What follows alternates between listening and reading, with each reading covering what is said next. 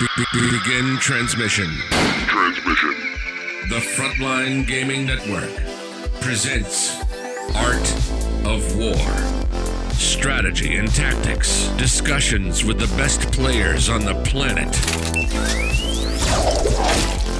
The Frontline Gaming Network presenting Art of War with Nick Nanavati and John Damaris. Hello and welcome to another edition of the Art of War podcast, and we're proud to say we're back. We're back to our normal format. Joining us this week is none other than reigning ITC champion Richard Siegler to talk about his maybe third favorite faction, Tau. Richard, how are you? Pretty good, John. Thanks so much for having me again. It's a pleasure to be back. Perfect. And joining me as always is the one and only Nick Nanavati, who doesn't really need an introduction, but I'm going to introduce him anyway because he likes to have his ego stroked. Nick is one of the best players in 40K history, and he's going to help us break down the discussion where, like I said, we're back. We're back to discussing lists. We're going to talk about a Tau list this week, and I'm super excited to talk about it because it's got a very special model that I'm not going to spoil right now. And we're going to get deep.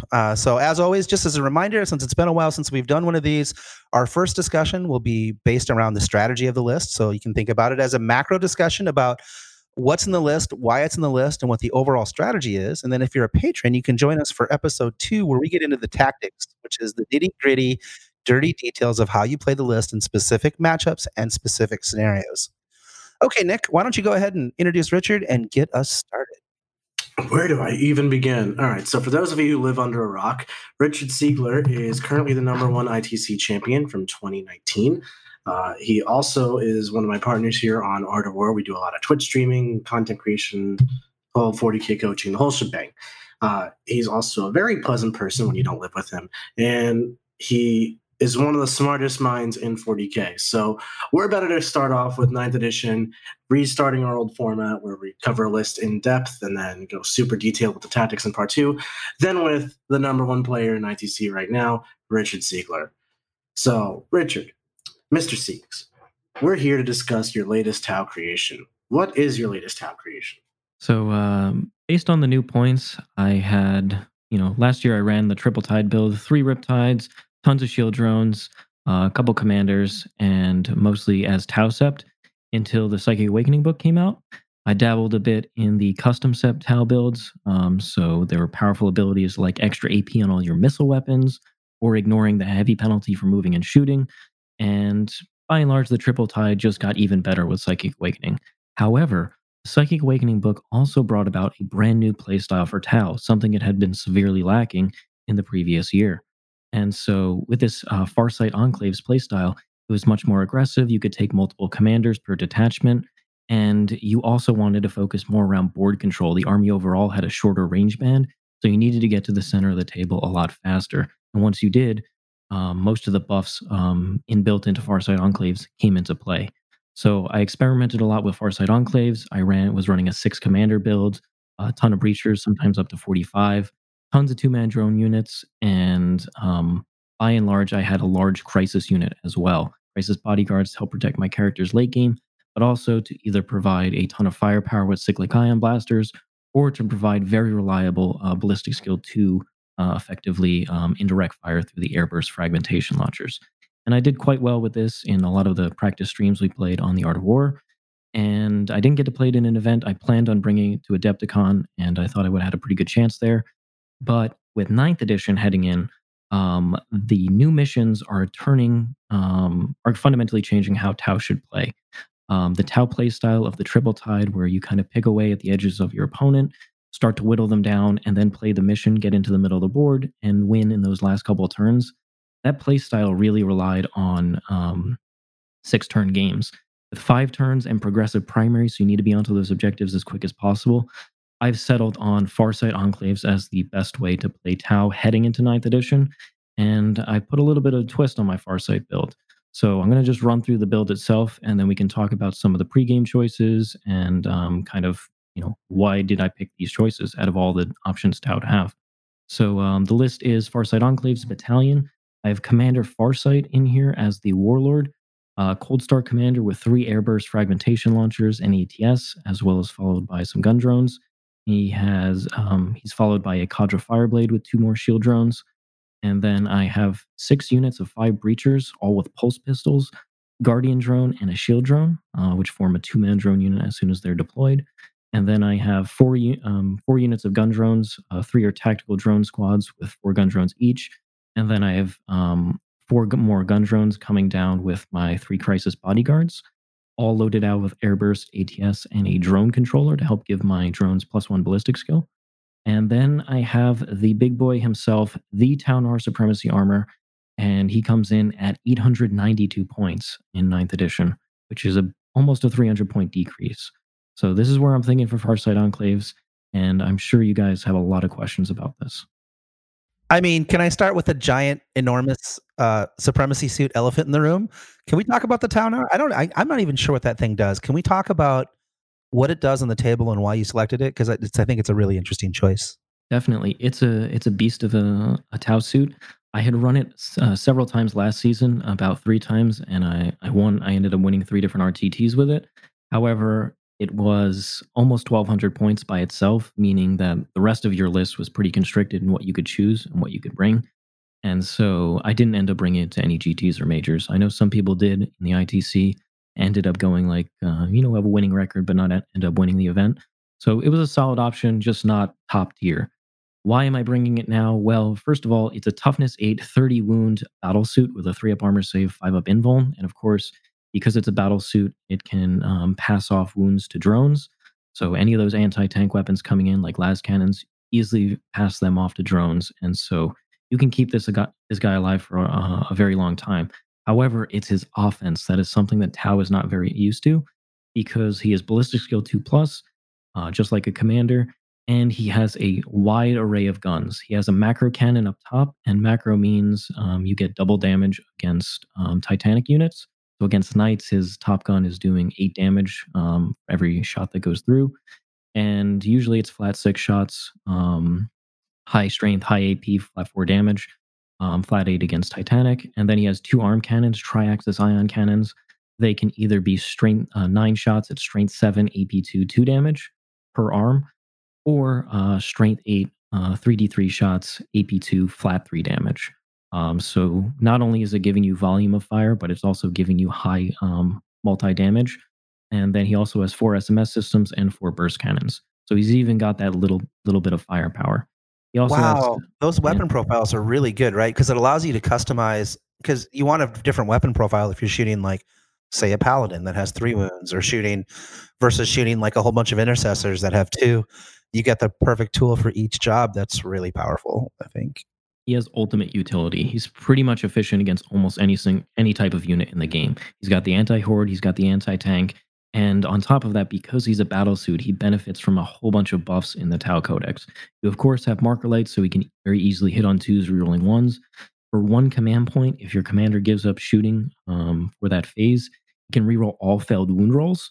So every single shot that he's putting out is rerolling its wound roll. Incredible. Makes him hyper efficient. On top of that, in his data sheet, he is allowed to shoot into combat. Now, this is a 9th edition rule, so vehicles and monsters may shoot into combat, but take a -1 to hit penalty on heavy weapons. The Taunar has that in his data sheet itself, and so he get his data sheet rule reigns supreme, so he doesn't have to take the -1 to hit penalty. And on top of that, he also benefits from some of the new Titanic rules in 9th edition. One in particular, that he can fall back and shoot now, and that was something that he was missing because he does not have the fly keyword. So Titanic units can fall back and shoot. They can fall back and cast psychic powers. That general rulebook rule really helps the Taunar, because you don't have to just stay in combat and shoot at the one thing, maybe a wave serpent that's tagging him. Instead, you can now just fall back and shoot and split fire as you normally would, because when he shoots into combat, he can't end up shooting the macro cannon, the most devastating of his weapons. And then on top of that, he also benefits from another change to Titanic units in 9th edition, and that is that and this is in the Xenos Imperial Armor FAQ update. This model is eligible to declare a charge in a turn which it falls back, so it can fall back and charge. On top of that, each time it makes a move, a normal move, advances, or falls back, it can move across other models, excluding monsters or vehicles, as if they were not there, which is incredibly powerful. That means you can even move over fly units that aren't vehicles or monsters. So stuff like Nick's Harlequin bikes could have very easily moved over the game that I played against him. So Oh, speaking of that game, what did the Town R do in that game, Nick? Do you remember? Killed basically my entire army by itself. It was awesome. Yeah, great. He's not bitter or anything. Not at all. So No, if you want to see the Town R in action, though, you guys have a very good battle report on YouTube, right? You want to talk about that for just a second? we do indeed. So if you follow us on Twitch, we have that game up under our videos tab, but also it is going to be uploaded permanently on YouTube. So check out Art of War 40K on YouTube, and you can check out me playing the Town R in this Farsight Enclaves list versus Nick playing his new updated 9th edition Eldar Harlequins list. And we also, if you want to catch these games live, we play them every Friday night at 6 p.m. Eastern Time, as well as every Sunday afternoon at 1 p.m. Eastern Time. So you can check them out live, then they'll be uploaded onto our YouTube channel in case you missed the action. Anyways, I think we kind of glossed over one thing with this Town R. Well, yes, it's got a super impressive array of weapons, and 9th edition has been very helpful, but essentially granting it pseudo-fly, better fly. One thing that we have not discussed is the enormous price drop it's gotten, which is really interesting when you think about how the rest of the game has gone pretty much universally up 10 to 20% in points. Town R going down very significantly is pretty huge. So what does it cost now, and what did it cost before? Yeah, absolutely. So it had cost around 1,200 points. I think it was like 1177 in 8th edition.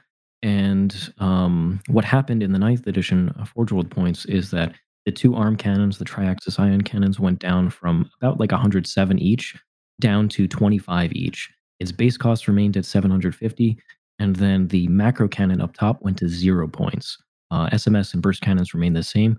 So effectively, it's 892 points with this weapon loadout, and that is cheaper than 3 Riptides.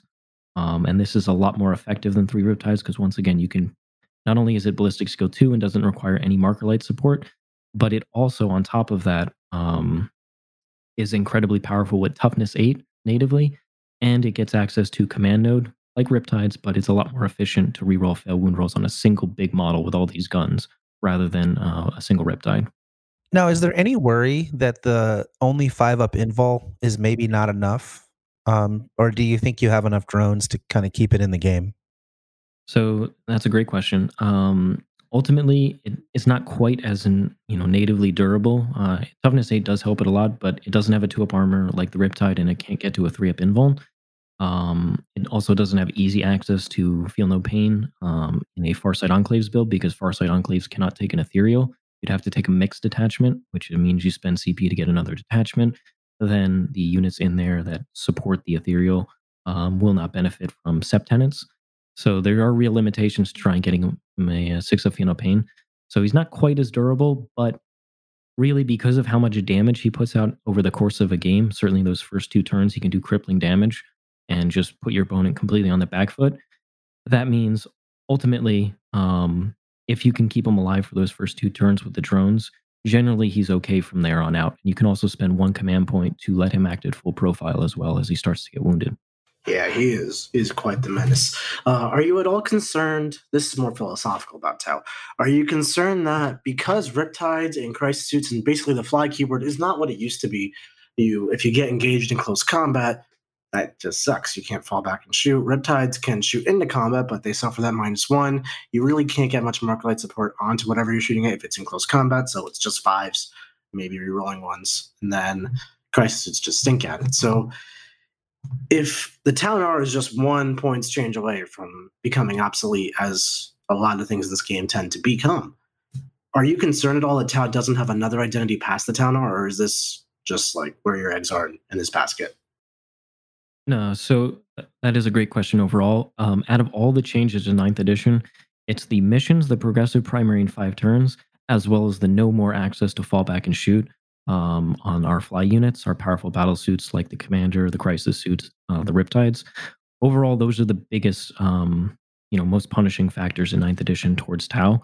I think the points are okay if we still had access to some of those things. And I would easily trade the Overwatch that we continue to have from 8th edition for fall back and shoot. Now, I still think overall that you can make the Farsight Enclaves build work without a Town R. You can still use a 3 to 9 man unit of Crisis Bodyguards. fill out your commanders, and then just have a ton of OBSEC durable MSU bodies on the objectives.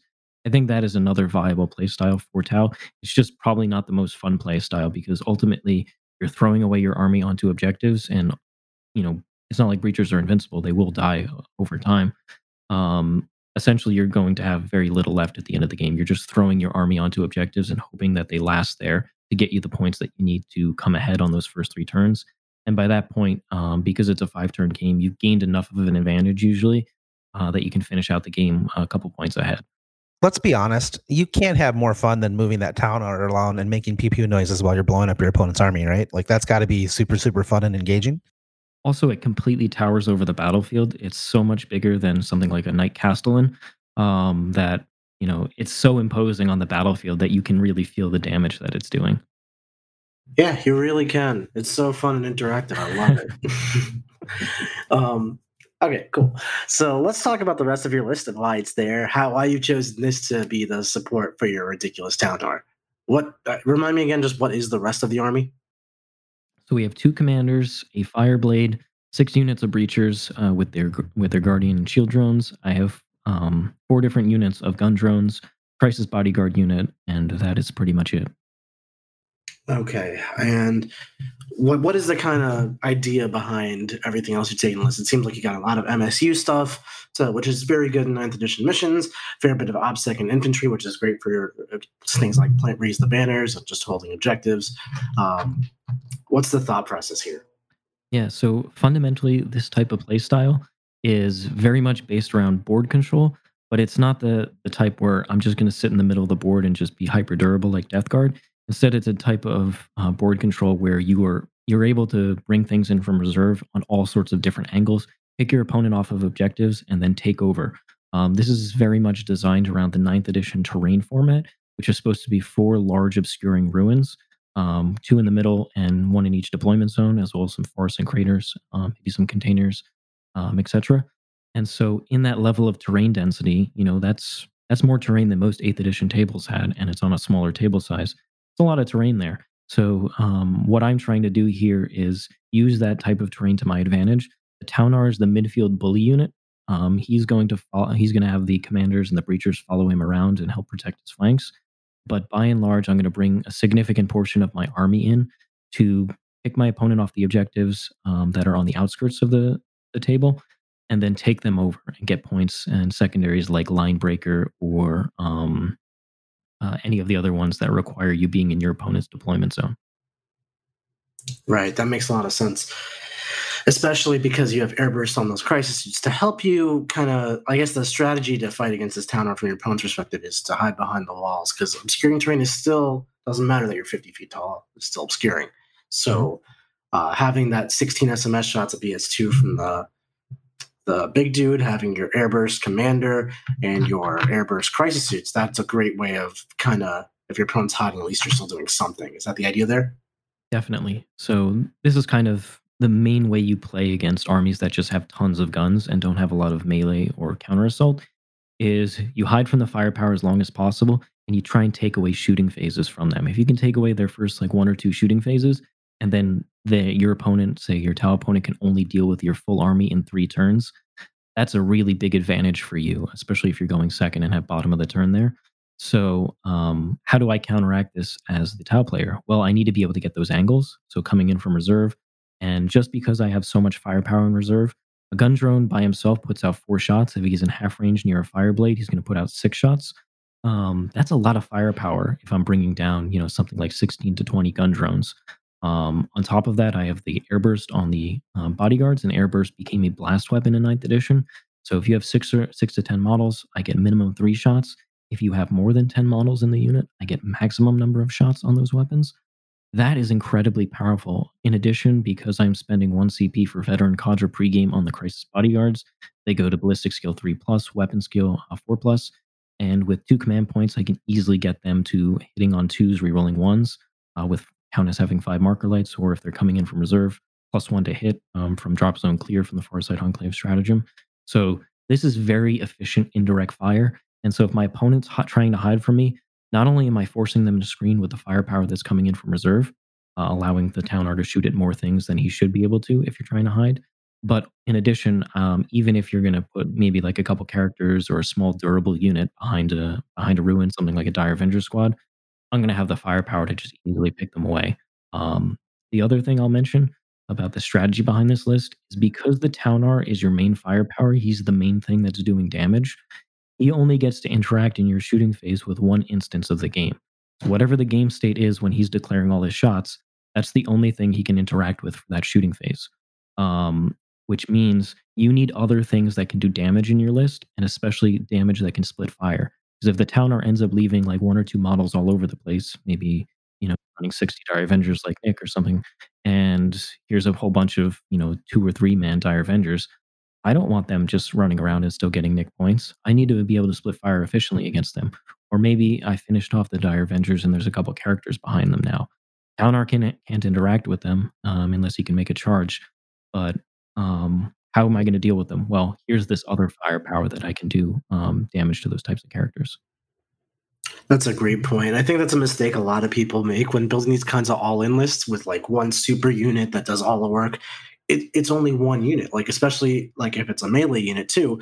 Fight twice isn't what it used to be. You have to engage all the things, and that's your only instance of it. So same thing with your Taunar. If there's a screen and a character behind the screen, or a transport and then a squad inside the transport, you can't kill both. It's just not possible. You need a variety of shots to do that. To kind of shift gears for a second, one thing that struck me a lot in our game was your Taunar has a ridiculous move characteristic of 16 that can move over everything, as you said. You played that thing very aggressively in our match on Twitch, which is now on YouTube if you want to check it out, everyone. Is that how you think the Taunar needs to play, or do you want to be? Was that just kind of how I forced you to play, and you wanted to be more defensive?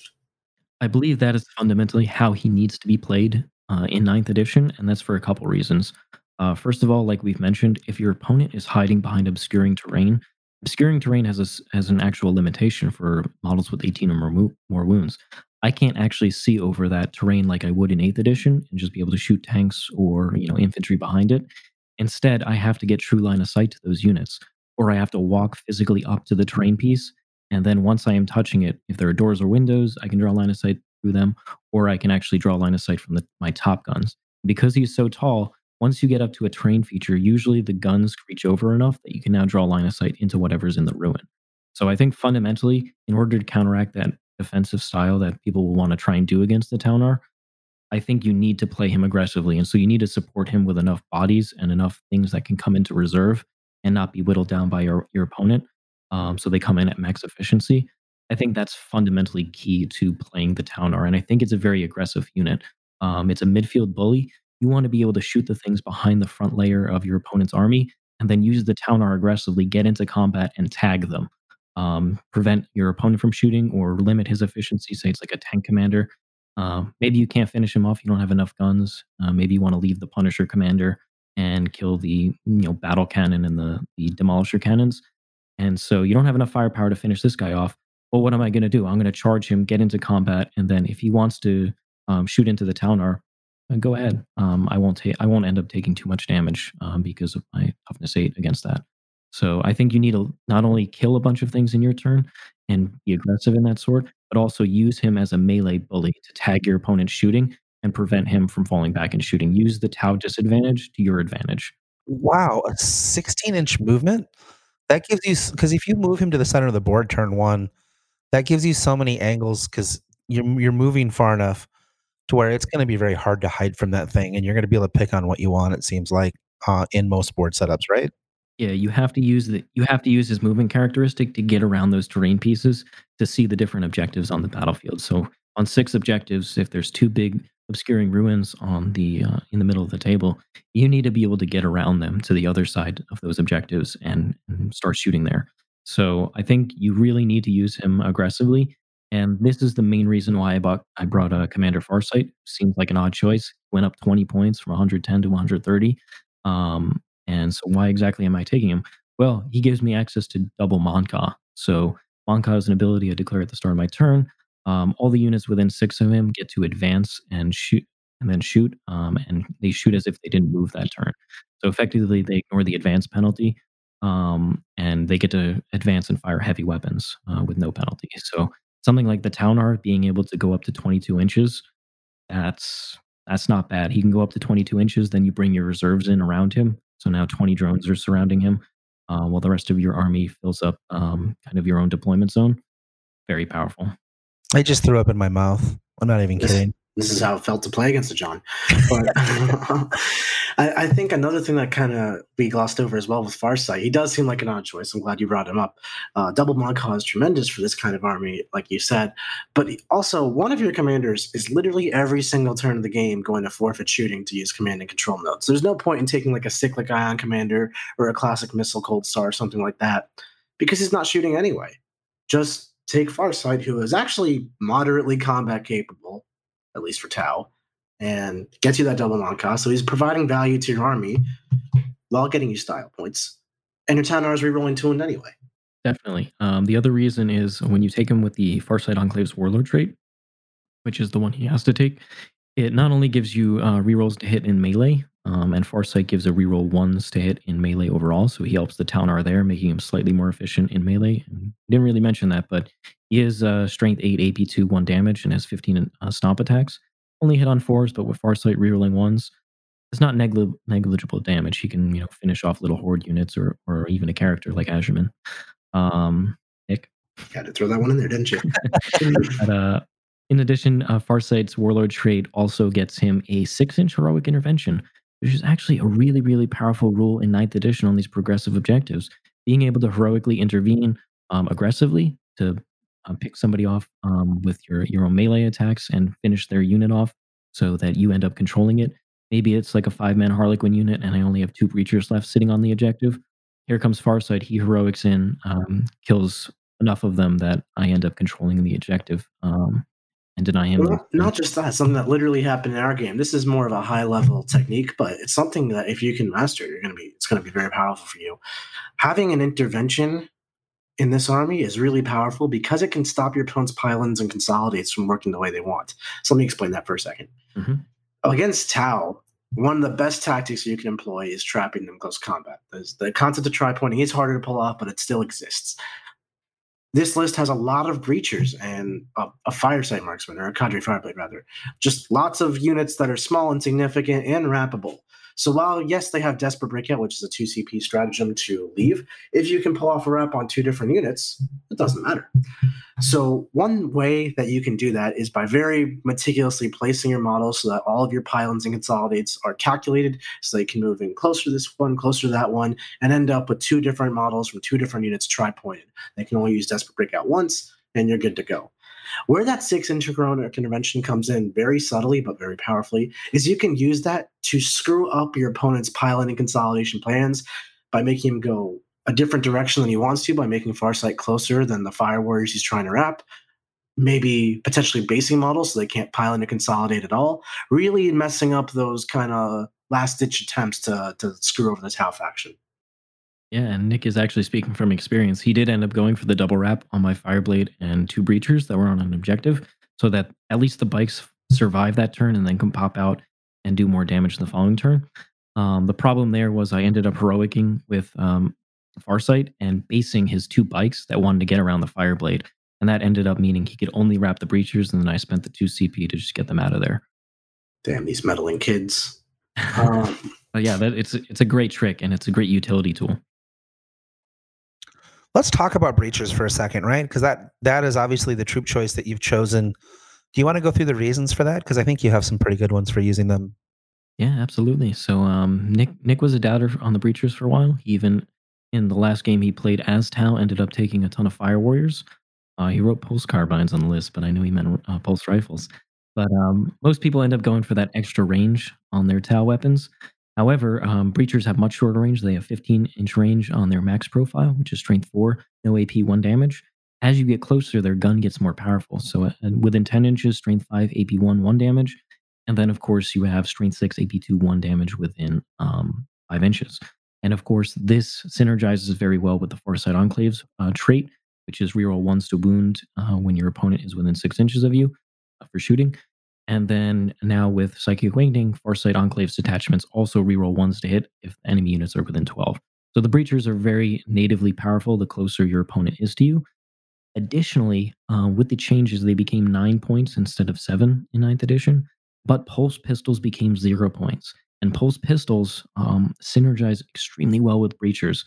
Not only does it synergize well with the close range profile, because you want to get closer to your opponent, but if you end up tagging a breacher squad, say Nick sends his Harlequin troop unit to touch a 5-man breacher squad, what would happen is in my turn, now I can't fall back and shoot. That's perfectly fine. Instead, I'm going to spend one command point and turn my pulse blasters, those their native gun, into a pistol. And so instead of assault 2, it is pistol 2, and that means you can fire all your pistol weapons at the same time. So you get to fire 2 pistol shots at strength 6, AP2, 1 damage, rerolling ones to hit and ones to wound, and then you also get a pistol shot at strength 5, no AP, 1 damage. So each squad is now putting out 15 shots into the thing that just tagged them.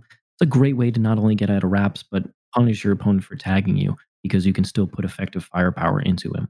So I love breachers. On top of that, when they take the guardian drone, any of the infantry can take a guardian. Any of the troop choices can take a guardian drone. But strike fire warriors only get a 6-up invuln from the guardian drone. The breachers get a 5-up invuln, which is a huge difference, and it also works in combat. So makes them very durable from both shooting and combat. And then, of course, I take the shield drone there just to force my opponent to split fire inefficiently and get against these 2 drones. Put more firepower than they want into just 2 drones. The Guardian drone, what's the range on its aura? 3 inches. Oh, so you've got to be packed pretty tight then around those breachers. Yeah, so I end up taking 6 of them. So it's actually quite easy to get at least 1 Guardian drone within range of each of the different squads. And I also take so many so that it's I have redundancy in the list. So it's not just my opponent kills 1 or 2 drone squads and then I don't have the 5-up invuln anymore. They have to get through 6 2-man drone units, and then the breachers won't have a 5-up invuln. But at that point, why not just start shooting at the breachers anyway? Because that's the OPSEC that's controlling these objectives. It's also the Guardian drone is accompanied by a shield drone. If anyone has ever tried to shoot a shield drone, it's infuriating. So you're better off just shooting the OPSEC in the first place. This episode is brought to you by HP Instant Ink. No one is reading your mind, but HP Instant Ink knows when your printer is running low and sends you new cartridges, so you never have to think about ink. Save up to 50%. You'll pay less than $5 a month for ink and never run out again. Find out if your printer is eligible and enroll today at hpinstantink.com. Conditions apply. For details, visit hp.com/instantink Spotify. Just letting him roll the 5-ups. Yeah. Yeah. Well, it's also toughness 4 unit instead of toughness 3. So unless you have a specific weapon profile, it's pretty much more efficient to at least shoot anti-infantry weapons at the breachers. But why breachers over strikes? Now, I understand in close combat when you get tagged, you have some play there. But you could always just leave for 2 command points now, and it's harder to wrap than ever. And we just explained how Heroic Intervention can also get you out of wraps. And then just blast in the face with your Town R, as one does. Why are you going out of your way to give yourself some combat punch with these shorter range weapons instead of taking like pulse rifles, which can shoot something at a longer range? There's really been, in the last couple months, tail end of 8th edition, heading into 9th edition, there's been a real arms race in terms of armor penetration characteristic. And fundamentally, the strike fire warriors that have strength 5, no AP, 1 damage, that just doesn't cut it against a lot of stuff in the meta, especially as more vehicles and monsters are coming in. So if I'm going to be in the midfield objectives anyway to try and get those progressive primary points, I might as well run the weapons that actually do more damage as I get closer to my opponent, because of their higher AP characteristic and strength characteristic. So it's the 5-up invuln from the Guardian drone rather than a 6-up invuln, and it's the efficiency of their pulse blasters because you want to be closer to your opponent. And once again, because I'm playing the Town R aggressively, I'm pretty much move advancing all of my creatures every turn, and the pulse blaster is an assault weapon, unlike the pulse rifle, which is a rapid fire weapon. Makes a lot of sense. Yeah, it's very counterintuitive. And usually when people think of Tau, they think of gunline sitting in the backfield. I know you've always been a pioneer of the more mobile Tau style, but it's really interesting to see that carry through to your choice, even down to your just basic troop squads. Interesting. So also, I mean, I think some things that I've noticed, and you guys can tell me if maybe I'm all wet on this, but with 9th edition, the smaller board size, the shorter game length, only 5 turns, the way the missions are designed, Like, you move into the center of the board way sooner, so those shorter range guns don't get punished near as much as they did in previous editions, right? So if you had, like, 18-inch guns, your opponent might play keep away from you for, like, 2 or maybe even 3 turns, right? Making it hard for you to line up shots. But if they do that, they just automatically lose the mission now. So they can't, like, your 24 inches seems to be a fine gun range now, where it used to feel really short in 8th edition to me. Yeah, definitely. That ITC mentality of I'm going to kill one thing and hold this objective and just deny you the kill. Maybe you'll get hold more, but ultimately on the primary, I'll end up going up 3 to 2 each turn, and I'll eventually just win in a close game. That type of mentality just doesn't work in ninth edition because if you're not getting onto the progressive primary early, if you start getting 0 or 5 point turns on your primary, you are going to get completely outscored. And that's happened a couple times in the practice games that we played. If you have 2 bad turns, there's very little recovery time in this 5 turn game, and from the amount of points that are available. It's almost the opposite experience of ITC, where you can throw your army into the trash can to just score 40 out of 45 points and knock your opponent down to like 5-5-5 on his primaries. And if you go into turn 5 at 45, your opponent goes in turn 5 at 15 for total points scored on primary. Doesn't matter if you have nothing left. You're probably in a good spot. To that end, though, what do you think? How do you think this army plays the missions overall? And then what kind of secondaries are you looking to take with it? Yeah, definitely. So I think it plays the mission very well because once again, it's durable enough to sit in the middle of the table, and it has so many small different units that it's really inefficient. Are you going to actually put your firepower into the Taunar? It might take you 2 turns to kill it. At which point, all the rest of my stuff is scoring me tons of points, and then now you only have 3 turns, maybe only 2 turns left to deal with the rest of my army.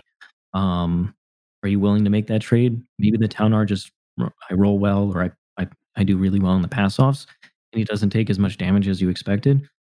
Uh-oh. Now you only have 3 or 2 turns to deal with him. So I think the army offers a lot of hard choices, and I am forcing those choices by being into the center of the table as quick as possible. I think it plays the mission excellently because it has so many obsec bodies, and if my opponent isn't dealing with those breachers, I'm usually controlling the objectives over them, and I can advance them onto my opponent's objectives just to start denying him progressive primary points. So I think it plays the mission very well for the secondaries. The secondaries are actually pretty tough. However, this build tends to play some of them quite a bit easier. And in particular, while we stand, we fight, which is you pick your 3 most expensive models in the army. And if they end up surviving the game, you get 5 points for each one that survives. So the triple tide build, because the Riptides are the 3 most expensive units, you can't really rely on them surviving an entire game against most opponents because even in 8th edition, you were generally out of drones by the first 2 or 3 turns, and then you would maybe lose 1 or 2 Riptides against most opponents. Getting 5 points out of a secondary doesn't really feel good, although getting max is a lot harder in ninth edition. But however, this list, it's actually quite a bit easier because it's the Taunar and then the 2 commanders. And generally, the 2 commanders should very rarely ever be dying. So at minimum, you're getting 10 points. And if your opponent ends up putting all his firepower into the Taunar to try and kill it over the first 2, 3 turns, you probably ended up just dominating the progressive primary. And so that secondary, losing those 5 points on the secondary isn't a big deal. So it's a trade off I'm willing to take with this type of list. On top of that, other secondaries I really like Linebreaker. This army has a ton of small units that can just go into my opponent's deployment zone and not really care. I'll score them at the end of my turn. And it's one of those few secondaries that you actually get, I believe, 4 points out of it. So I only need to do it 3 or 4 times. So 3 times I get 12 points, 4 times I get the max. That's kind of where you want to live. So with those 2 secondaries alone, I'm usually going into a lot of matchups with immediate advantage. And then I tend to pick one of the kill secondaries, something like Assassinate if my opponent has a lot of characters, maybe the vehicle one, bring it down. Maybe if they have Titanic units, I'm definitely picking Titan Hunters. So something like that. That's usually my kind of go-to. I think Raise the Banners is also pretty decent for this list. I was just going to say that with all the breachers, Raise the Banners seems like a no-brainer. And I think Raise the Banners is one of those, if you don't know which one to take, it's the one you take because you can. Yeah, it does feel like that. It's one that you probably never max out unless you're absolutely just trashing your opponent, but you'll always get a decent score out of it. Yeah. And that secondary is if you have an infantry unit at the end of your movement phase, it can give up, it can do an action. And by doing so, for each objective that you have an infantry unit do this on, you get a point at the start of your next command phase. And for each turn that the banner continues remaining on that objective. And although you can only do it when your opponent doesn't have units on the objective, generally you're able to shoot them off in your first turn and then start getting it pretty easily after that. At the very least, you're getting the two objectives closest to your deployment zone. And then if you end up getting a third objective, that's fine. That's great, but not something mandatory, because at the end of the day, if you end up getting two objectives and you hold it for 4 turns, say 8 points, and then it also has an end game component. So if the banners are still existing, at the end of the game, you get two more.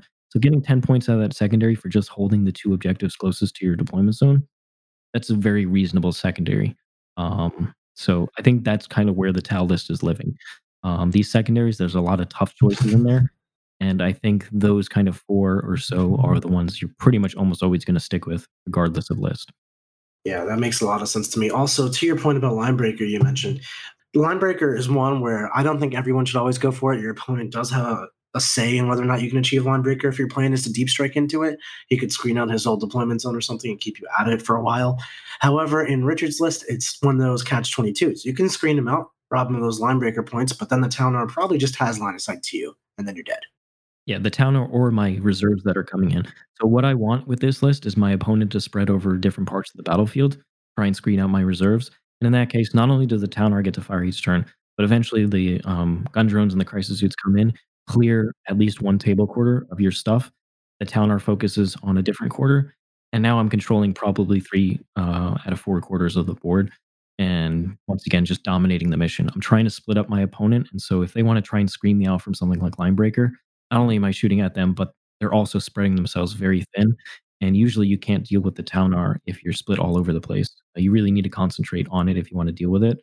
Certainly with things like, extensive move blocking, which is a lot tougher now, but also just concentrating your firepower. Okay, so let me take a swag at the overall strategy of your list. Tell me how close I am, because I've been paying attention to what you're saying. So basically, Can you just say that again real quick? Take a swag. Yeah, a swag, a swipe, a guess. A swing is in swing a baseball bat to see if I hit something, not Yeah. swag as in swagger. John. I'm old. Get over it. So it sounds to me like basically from a 9th edition mission standpoint, you're moving into the center of the board to get fire lanes for your Taunar, and you're giving your opponent kind of a poison choice. They don't really have good choices. So their options are blow up all of your breachers so that to keep you off of objectives, right? So you don't score a bunch on the primary. But in order for them to do that, they kind of got to move out and take shots, and then your Taunar just eats whatever they have. And if the Taunar spends 5 turns shooting into your army, that's a disaster. Like, that tables a lot of people while you're still moving to the center of the board and still playing aggressively for the scenario. Their other option is to put the shots into the Taunar, which you're fine with because you've got a bunch of drones or whatever, in which case you're absolutely covering the board with OBSEC and scoring a lot on primary, while this Taunar, because it's toughness 8 and 30 wounds with a decent invul and a bunch of shield drones and regular drones, it's going to soak a lot of firepower for a couple turns. And then by the time your opponent gets to move their guns to the OBSEC stuff, well, it's already too late. Like, maybe it's turn 3 before they start taking shots at them, or turn 4 in an even worse scenario. And then they just lose because you've owned the primary. Is that sort of the list design that it's going for? Yeah, absolutely. Because the Taunar is so all-purpose, it can do everything. It has incredible shooting. It's incredibly fast. It has a large base size, so you can, if you put it at the center of an objective, your opponent has to actually get into combat to start contesting that objective. And it's also decent in combat. Not amazing. Could be better, but it's fine. And it can certainly whittle down units. So ultimately, if you're not dealing with it, or if, say, for instance, the terrain in the middle is very good and I can actually do a good job of hiding a lot of my smaller units over time, at the end of the day, I'm going to have most of my army alive by the end of the game and have pretty much tabled my opponent. This is kind of how Tau has played over 8th edition as well, is here's some really durable units that either, what are you going to deal with? 40 shield drones, 50 shield drones? You're going to shoot at them for first couple turns and then try and deal with some Riptides while commanders behind them are firing at you? Or are you trying to deal with ignore AP 1 and 2, Crisis unit with 2 up armor save, and 4 up invuln on one of the guys who's just going to tank as much firepower as possible. Also, I have shield drones to pass off to. Like, what damage are you gonna actually do to this list besides kill some board control? It's that same type of Tau philosophy, except this Tau list hits a lot harder because the Taunar is just a machine at picking up units. It's gonna pick up like 3-4 units a turn, depending on what it is. So I think this type of list, plays to the greatest strengths of Tau as a faction in denying your opponent good choices in target priority, and in trying to take the board, and ends up just coming ahead out on the mission because I have better board control than a lot of other Tau lists. We also kind of chatted about it today on our daily paint stream, which is also on our Twitch channel. I was complaining about Tau, as I do, and basically what I was saying is Tau throughout the entire 8th edition, when they're being run successfully, is an army that you can't stop it from shooting you. The Riptide version shoots for 6 turns because it's just got drones on drones on drones and it's fairly durable. So you take the brunt of the army for 6 turns and you just can't survive for that long. Similarly, the Farsight Enclaves list that Richard brought up in the beginning of it, you can't engage it or anything to shut it up. It's just a giant unit of crises. You can't even hide from it anymore because it was airburst to shoot through walls. Just watch into the middle, never stop shooting you. The Taunar is the continuation of that. You can't run Riptides anymore. You could, don't get me wrong, but Riptides don't have that strength anymore. You can engage them, and then they have to shoot what's right in front of them. They can't fall back and shoot. Your opponent gets to dictate what you're shooting at. It's inefficient with no marker lights. Crisis suits, same thing. They can't fall back and shoot. They can't shoot into combat. Like, there's just no play there from the Tau player's perspective as far as shooting for 6 turns. That's not in their control anymore. With the Taunar, it goes back to their control. They do shoot for now 5 turns, but that's how Tau need to win. Yeah, definitely. I mean, this is why I've ended up going with the Taunar, because it is putting a lot of eggs in a single basket. But with the basket being so efficient as the Taunar is, I think for now, since it's going to probably remain at this points cost until we get that Forge World update, and maybe even after that, I think this is probably the best way, the most efficient way to run a Tau list, because there's very few lists in the game that are going to be able to deal with it, I think. And we'll talk about matchups pretty soon, but I think AdMech is one of the few armies that has a lot of tools to deal with it. Yeah, it's interesting because also people shouldn't be afraid to play it because the Forge World book is probably already written and off to the printer. So whatever its points is going to be, it's going to be. So take it out of the closet, dust it off, and go out there and crush people's souls with it because it sounds like that's what's going to happen. Sad. You will make me very sad. Awesome. Well, John, do you have any other questions you want to ask Mr. Siegs? Last question. Do you prefer to go first or second in the new mission pack with this list?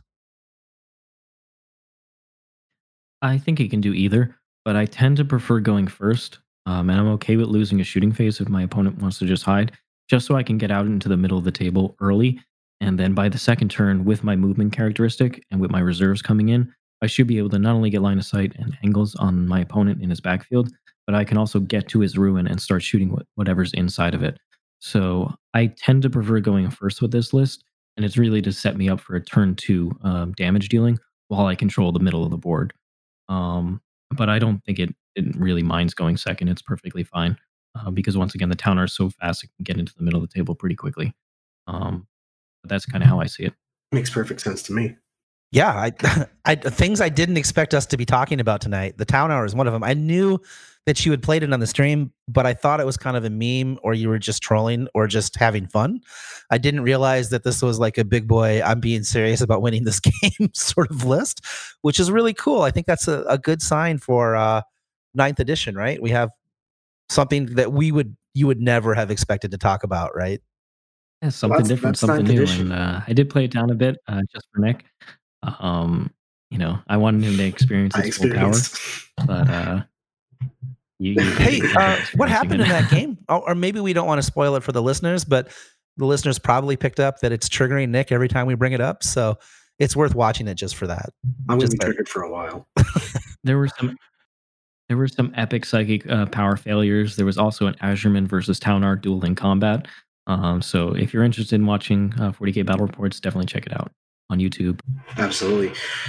Mr. Siegs, I know you're part of the Art of War brand, but where can people find you You can find me at, of course, theartofwar40k.com. I'm one of the coaches for the Art of War team. I also put out a ton of content with Art of War on Twitch. We do the daily paint streams, 3 p.m. Eastern time. And then that is twitch.tv/AOW40k. And then we also have regular games. I'm always playing factions like Tau.